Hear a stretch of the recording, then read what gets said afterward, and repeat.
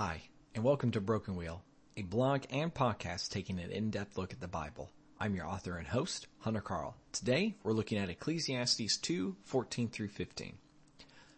The wise person has his eyes in his head, but the fool walks in darkness. And yet I perceive that the same event happens to all of them. Then I said in my heart, what happens to the fool will happen to me also. Why then have I been so very wise? And I said in my heart that this also is vanity. I know. Had one good day where we heard wisdom is better than foolishness, and now Solomon's taking the wind out of our sails. This guy is a huge jerk. Yes, wisdom is like having sight. Remember our discussion on darkness last week? Tangent. What about your other senses? It tells you how much your body relies on vision. Fools? Those guys don't know where they're going. They jump into things for today, not for tomorrow, believing the judge of the future couldn't possibly want to hurt them. It's easier in an affluent society to be a fool. The hard corners that fill our lives are padded in rich countries, i.e., the consequences for thoughtless actions are milder. What's the end of turning on the lights before you walk into the room? Well, after enough rooms, death. No amount of acting wise saves you from it. The lights go out, the dreams end, and you find yourself for the first time not able to take that next breath. It doesn't matter if you smoked weed, had a happy marriage and children, or even served widows and orphans every chance you got. You get death. It's not obvious that knowing this makes your life better or worse. Look, one of my favorite parts about Ecclesiastes is how unrelenting and honest it is in its search for meaning. The book is just shy of 12 chapters, kicking you in the teeth about removing false meaning from your life.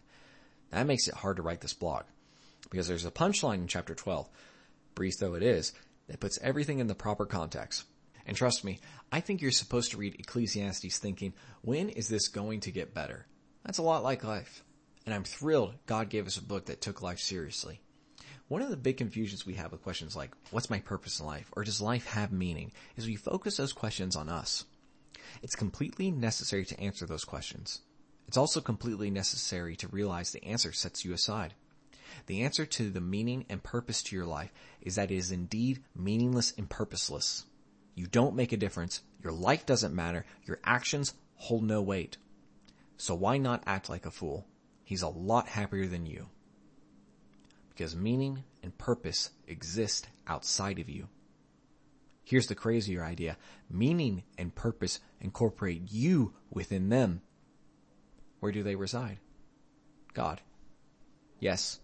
The Sunday school answer is the only sufficient answer, yet it leaves you lacking something. Hunter, I'm not asking the purpose question denying that. I want to find my meaning in following God.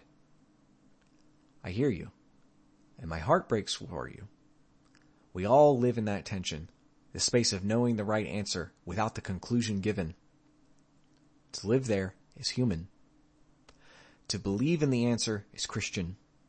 To journey towards it is sanctification. That expedition can only be taken with a single compass, and only one explorer is qualified. God and you. If you liked what you heard today, visit brokenwheel.substack.com and sign up to get this podcast and blog posts sent to your email.